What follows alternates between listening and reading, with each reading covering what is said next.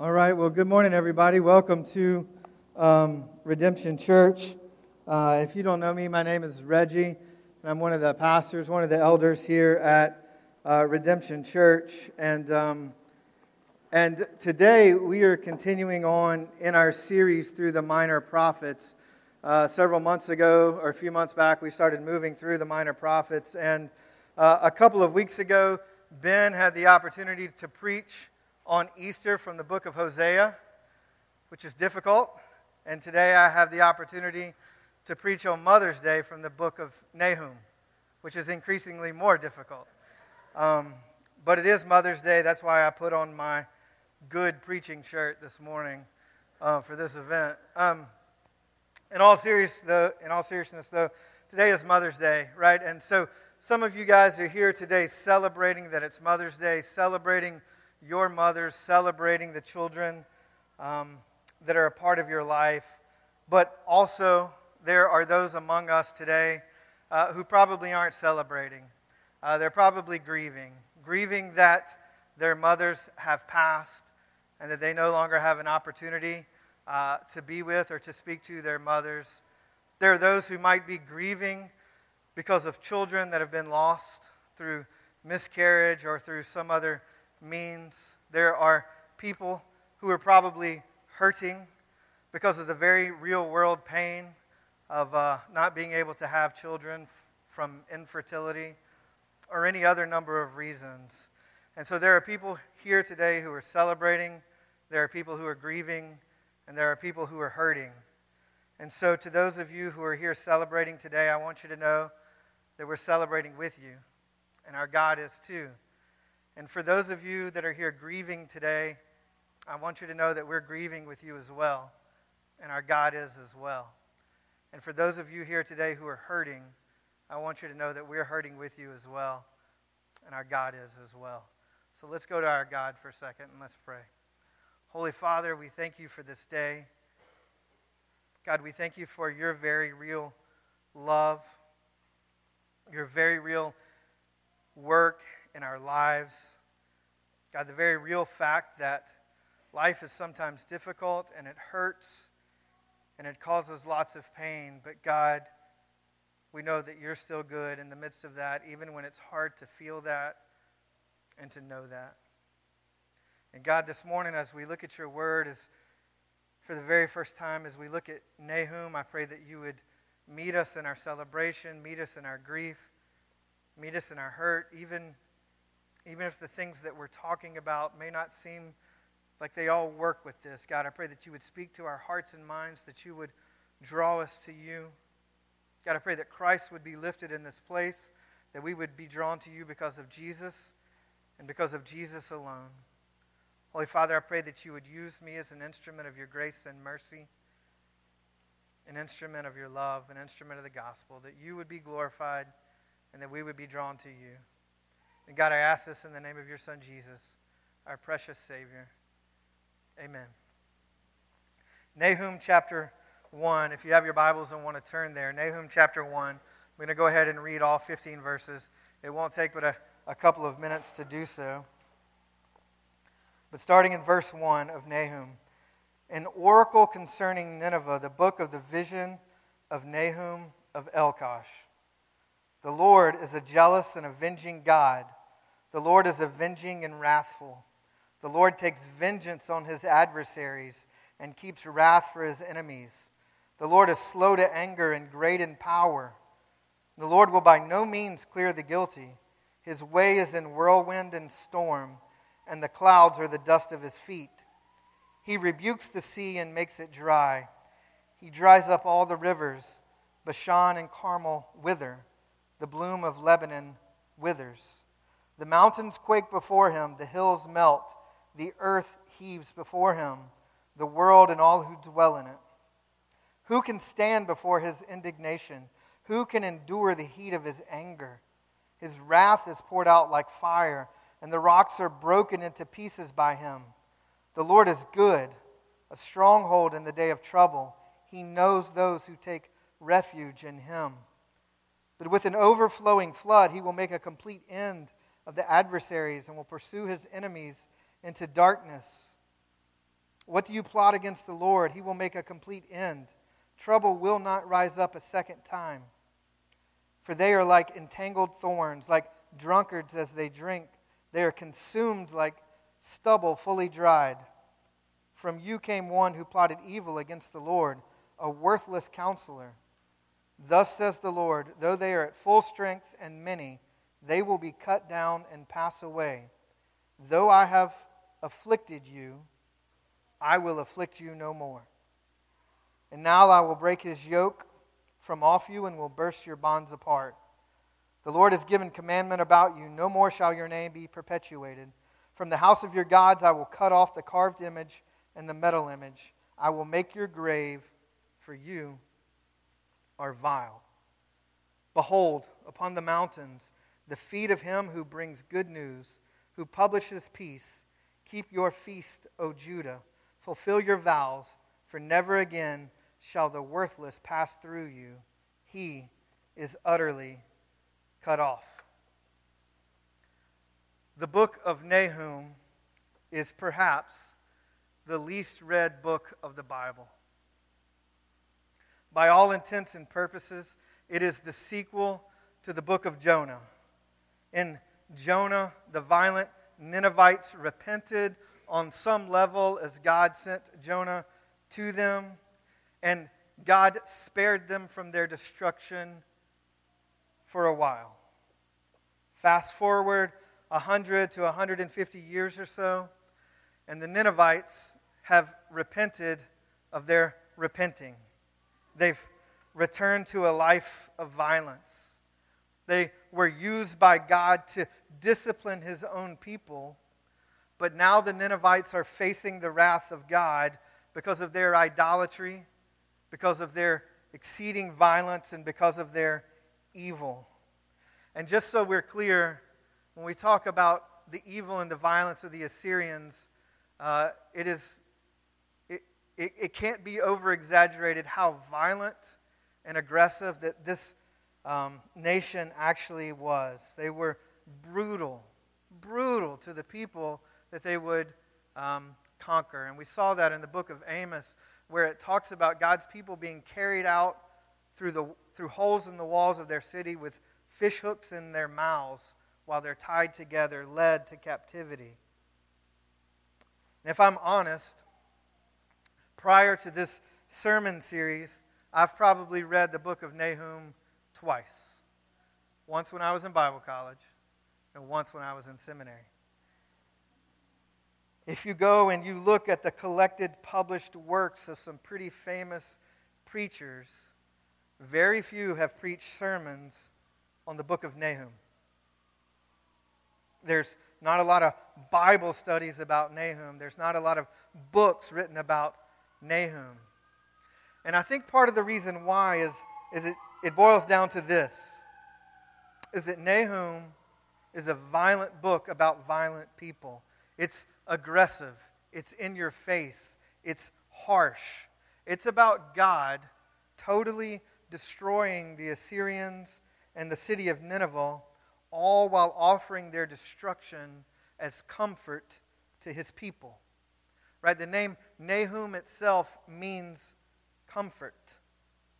But there is no comfort for the unrepentant, wicked, and violent in the book of Nahum. Although I would argue that as you read through Nahum, you see God's call to those who are wicked to come back to him. But Nahum is a shockingly violent book. I mean, just look at what we just read in the first few verses. The Lord is jealous and avenging. The Lord is avenging and wrathful. The Lord takes vengeance on his adversaries and keeps wrath for his enemies. The Lord is slow to anger and great in power. And the Lord will by no means clear the guilty. His way is in whirlwind and storm, and the clouds are the dust of his feet. Right? And that pales in comparison to what you're going to see in chapter 2 and chapter 3 of Nahum. There's actually a point in chapter 3 where it's said that God will expose the nakedness of the Ninevites and then throw waste at them and then call them wasted. That's not the kind of thing we like to read in Scripture, right? We want to think about happy things, about Jesus teaching little children, and Jesus healing the sick, and Jesus feeding the 5,000. But when we start talking about God's wrath being poured out on people, I don't really want to talk about that. Our modern sensibilities have a hard time reconciling the vengeance of God that we see in Nahum with other scriptural commands related to loving our enemies and turning the other cheek. At the same time, the fact that our modern sensibilities don't like this book actually confounds me a little bit. Because we have no problem watching movies and TV shows and reading books that deal with revenge and vengeance and wrath. There's a whole recent movie franchise. I'm not sure if you've heard of it or not. It's called The Avengers. I think they just released a small film about the Avengers. And if you don't know what happens at the end, I'm going to go ahead and tell you. That's a joke. That's a joke. I'm not going to tell you. I wouldn't do that. But the overall premise of the franchise is for Earth's mightiest heroes to fight against evil. Right? Their names are the Avengers. Their goal is to avenge evil. And there was just a series on Netflix over the last couple of years that you may have heard of called The Punisher, where the whole point of the show centers around this one guy who is out for vengeance and revenge and justice. And the second season of that show actually has a character that repeatedly references verses like Nahum 1:3, where it talks about God being in the whirlwind, and Hosea 8:7, where judgment for evil is referenced as a whirlwind. And in some ways, we as individuals, as a society, take great comfort in knowing that our heroes, like the Avengers, like the Punisher, they're out to avenge evil. They're out to right wrongs. We take comfort in knowing that evil will be fought against, that there's somebody there to stand against evil. I think all of this goes to show that we, or at least part of our society, are okay with the concept of vengeance. But at the same time, for some reason, we seem to have a problem with God displaying vengeance and wrath. Maybe that's because we understand our anger, and maybe we understand that our anger is often baseless and ridiculous. I joke about this sometimes from up here, but I say that I essentially have two emotions, asleep and angry. But I realize as well how ridiculous that is.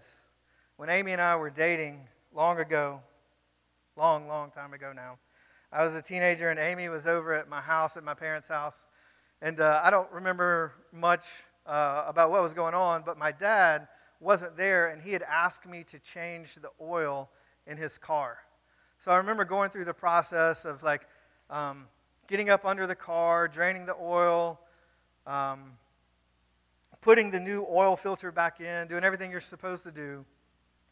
Get up, start pouring oil into the car, and after I get 3 or 4 quarts of oil poured back into the car, I realize that it's all spilling out underneath the car. And the reason why is my dad had actually given me the wrong size oil filter, and I didn't check it. I just, put it on there. Probably should have checked that. And so there's oil all under the car, and I remember just going into a rage, like throwing rocks and throwing, like a temper tantrum, like throwing rocks and throwing empty oil cans and screaming like how stupid my father was. But right, it was also at that time that I came head first into the realization that my anger is pretty ridiculous and pretty pointless and pretty stupid. And when we think of God's anger in those terms, in human terms, then maybe I can understand our hesitancy to appreciate the vengeance of God. In his great book, Knowing God, J.I. Packer says this about God's vengeful wrath. God's wrath in the Bible is never the capricious, self-indulgent, irritable, morally ignoble thing that human anger so often is. It is instead a right and necessary reaction to objective moral evil. From a biblical perspective, from the perspective of Nahum, God's anger is something else altogether than what we think about. And I think we see that as we move through the book of Nahum. It's a tough pill to swallow. God's vengeful wrath is difficult to swallow when you go and read the rest of Nahum. But there's something good for us here in the book of Nahum. And we're going to get to that in a second. So I want to start by just breaking this passage down. Right, in verses 1 through 3, we are introduced to the idea that God is an avenging and wrathful God. We've defined what we mean by that a little bit. But we're reminded of what we saw in Hosea, right, in chapter 2 of Nahum 1, that God is a jealous God. A God who is jealous for his people because he knows that he is what is best for them. So he wants his people for himself. We're reminded in Nahum of what we saw in Jonah, that God is slow to anger and patient in his wrath. That's what verse 3 says, because ultimately God takes no delight in the death of the wicked. And God would rather see people repent and turn to him than to be destroyed. We're reminded in verse 3 of what we saw in Amos, that God is concerned about justice, that those who are guilty of injustice will be held to account. In Amos, it was God's own people who suffered his wrath because of their unjust ways. But now in Nahum, we're introduced to the fact that God is going to pour out his wrath on the Ninevites and the Assyrian nation. If you go and you look at the second part of verse 3 to the end of verse 6, let me read it again. His way is in whirlwind and storm, and the clouds are the dust of his feet. He rebukes the sea and makes it dry. He dries up all the rivers. Bashan and Carmel wither. The bloom of Lebanon withers. The mountains quake before him. The hills melt. The earth heaves before him. The world and all who dwell in it. Who can stand before his indignation? Who can endure the heat of his anger? His wrath is poured out like fire. The rocks are broken into pieces by him. We see that God, as the creator of everything, wields power over everything. And the very clouds and the very whirlwind and weather itself belongs to God because he's the creator and he wields it for his power. But not only that, we have to understand that the nations, the Assyrians, the Israelites, the Babylonian nation that will come in and destroy the Assyrians, they were all created by God and are used by God for his purposes. They are not sovereign on their own. They do not stand on their own. They belong to God. And Nahum reminds us that God is in control here, even of the nations. Do you remember what God said about the nations in Psalm 2? Let me read it for you. Why do the nations rage and the peoples plot in vain? The kings of the earth set themselves, and the rulers take counsel together against the Lord and against his anointed, saying, let us burst their bonds apart and cast away their cords from us. He who sits in the heavens laughs. The Lord holds them in derision. Then he will speak to them in his wrath and terrify them in his fury, saying, as for me, I have set my king on Zion, my holy hill. My holy hill. And so we're reminded in Nahum verses 3 through 6 that everything that God created is subject to God and to be used for God's glory. Verse 7 of Nahum reminds us of God's goodness. Listen to what it says. The Lord is good, a stronghold in the day of trouble.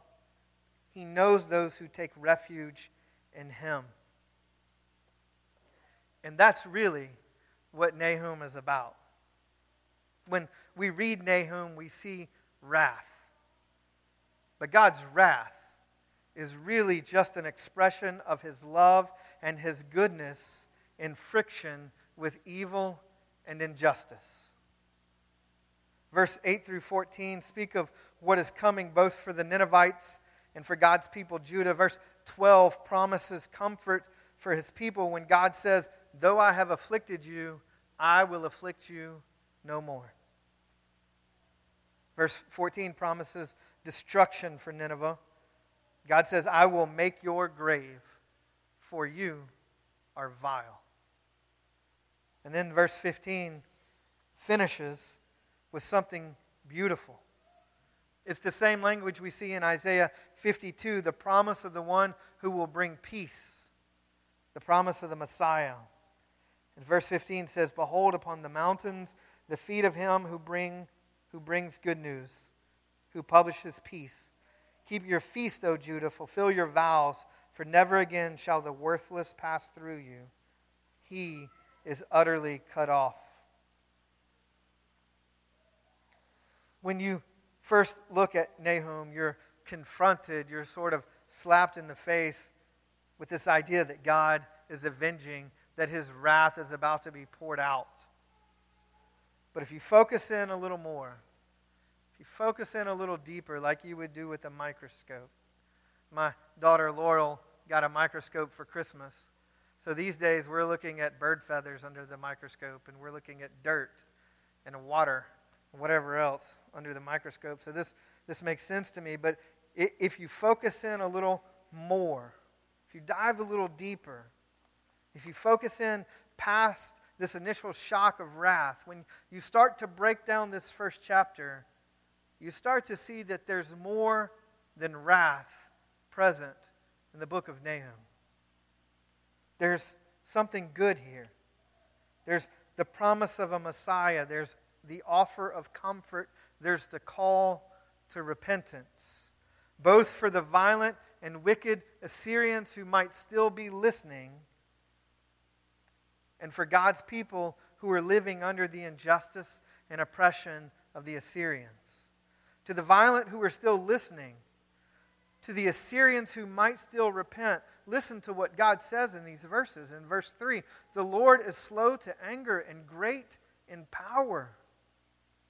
In verse 7, the Lord is good, a stronghold in the day of trouble. He knows those who take refuge in him.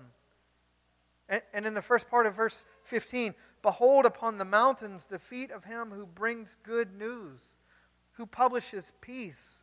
Right? Do you see it here? Do you see it? God is saying something about himself. Yes, I'm going to avenge injustice and evil because I'm good. And avenging justice and evil is my love poured out in a way that makes sense. But also come to me because I'm good. I'm slow to anger. Deal with your guilt by coming to me and taking refuge in me. Find a place with me. Come to me because I have what you need. I have the peace that you need, as opposed to the violence that you're used to.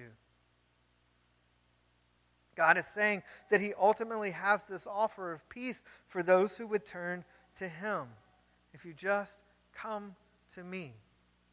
The offer is present in Nahum. But also to his people who are currently oppressed and living under the weight of the Assyrians and being violated by the Assyrians. God says this in the second part of verse 3. His way is in whirlwind and storm, and the clouds are the dust of his feet, because God is powerful and he's in control of everything.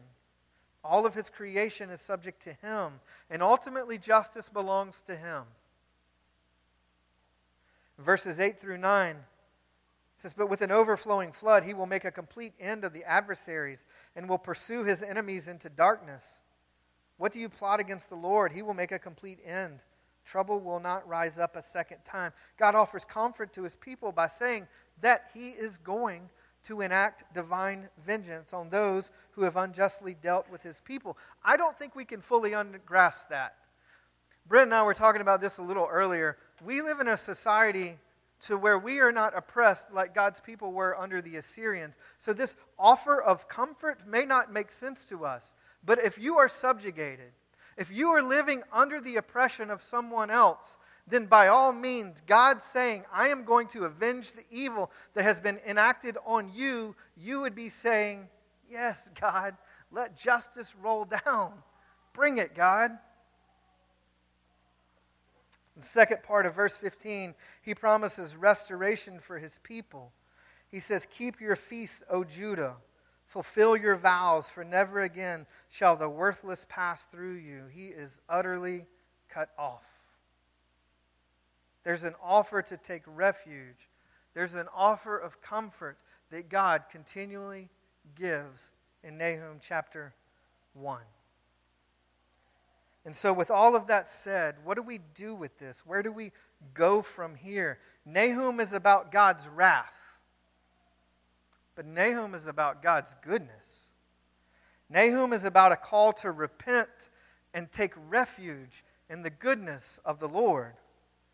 And Nahum is about the unique comfort that comes from knowing that God is righting the things that have gone wrong.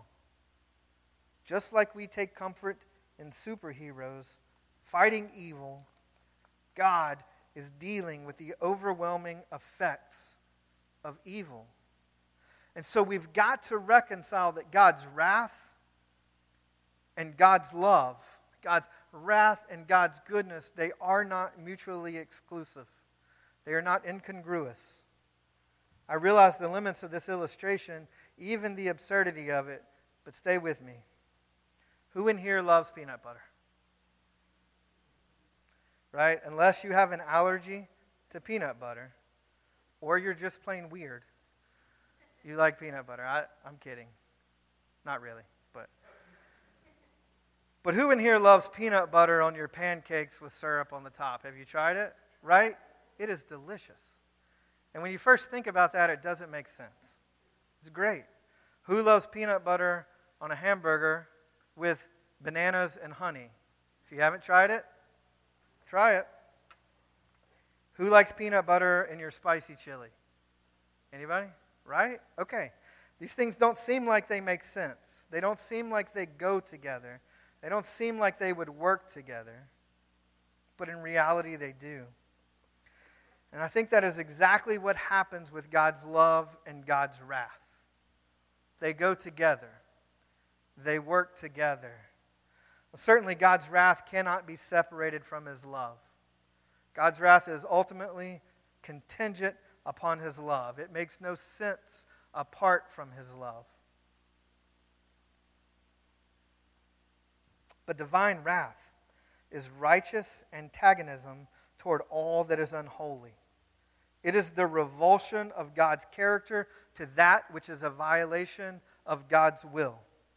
Divine wrath is a function of divine love.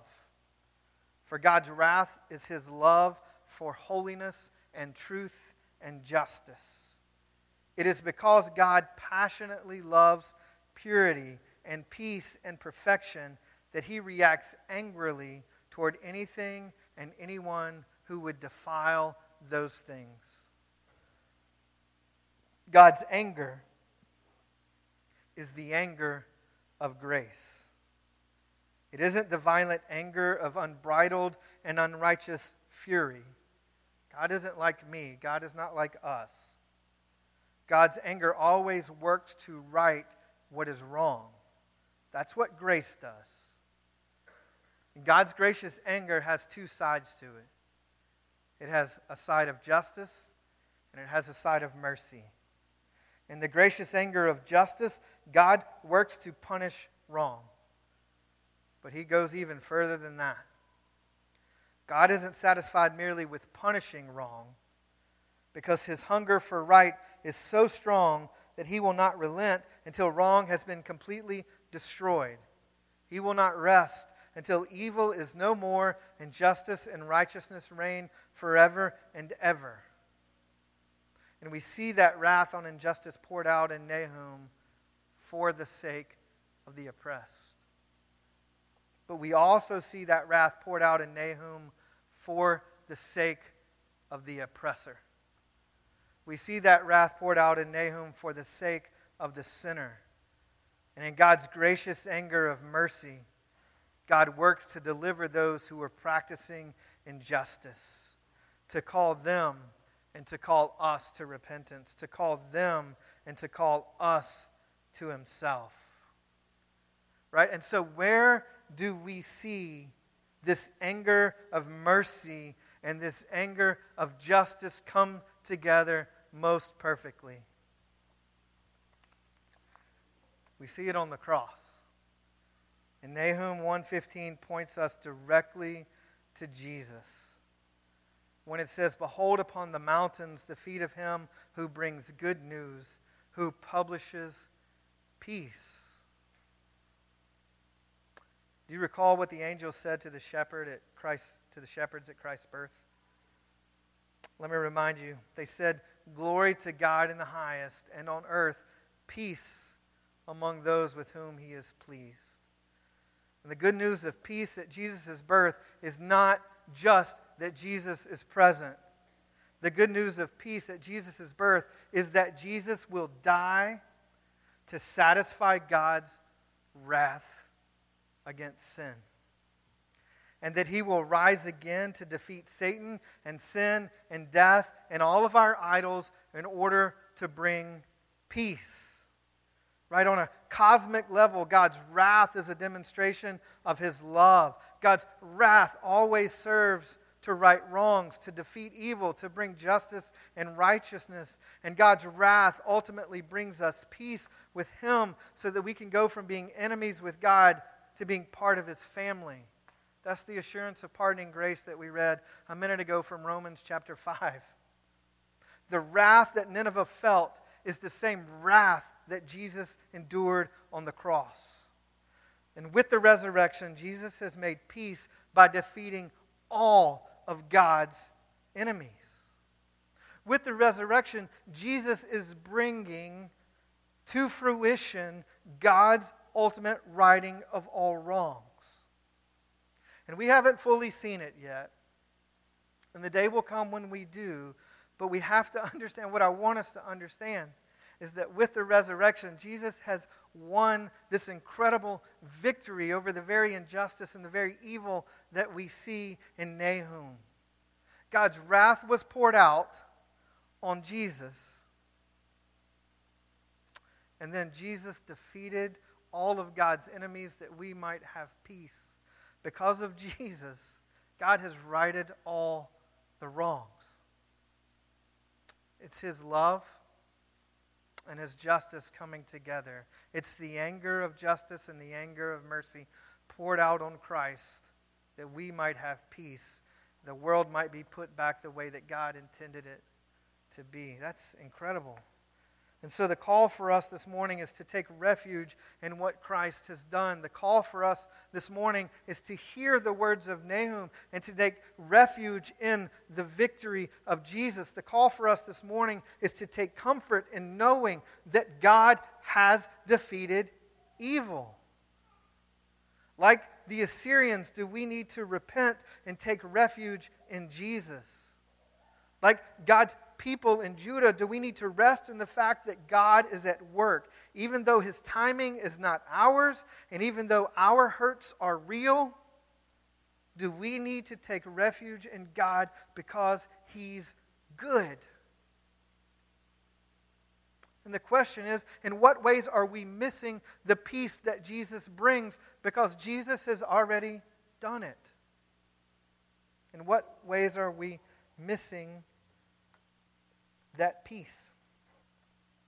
The message of Nahum is that God is good. The message of Nahum is that his wrath brings justice and mercy. The message of Nahum is ultimately God wins. And we get the peace that comes from God's victory. Let me encourage you. Let me urge you to take comfort and refuge in our Savior. To rest in the fact that God is at work, even though his timing is not ours and our hurts are real.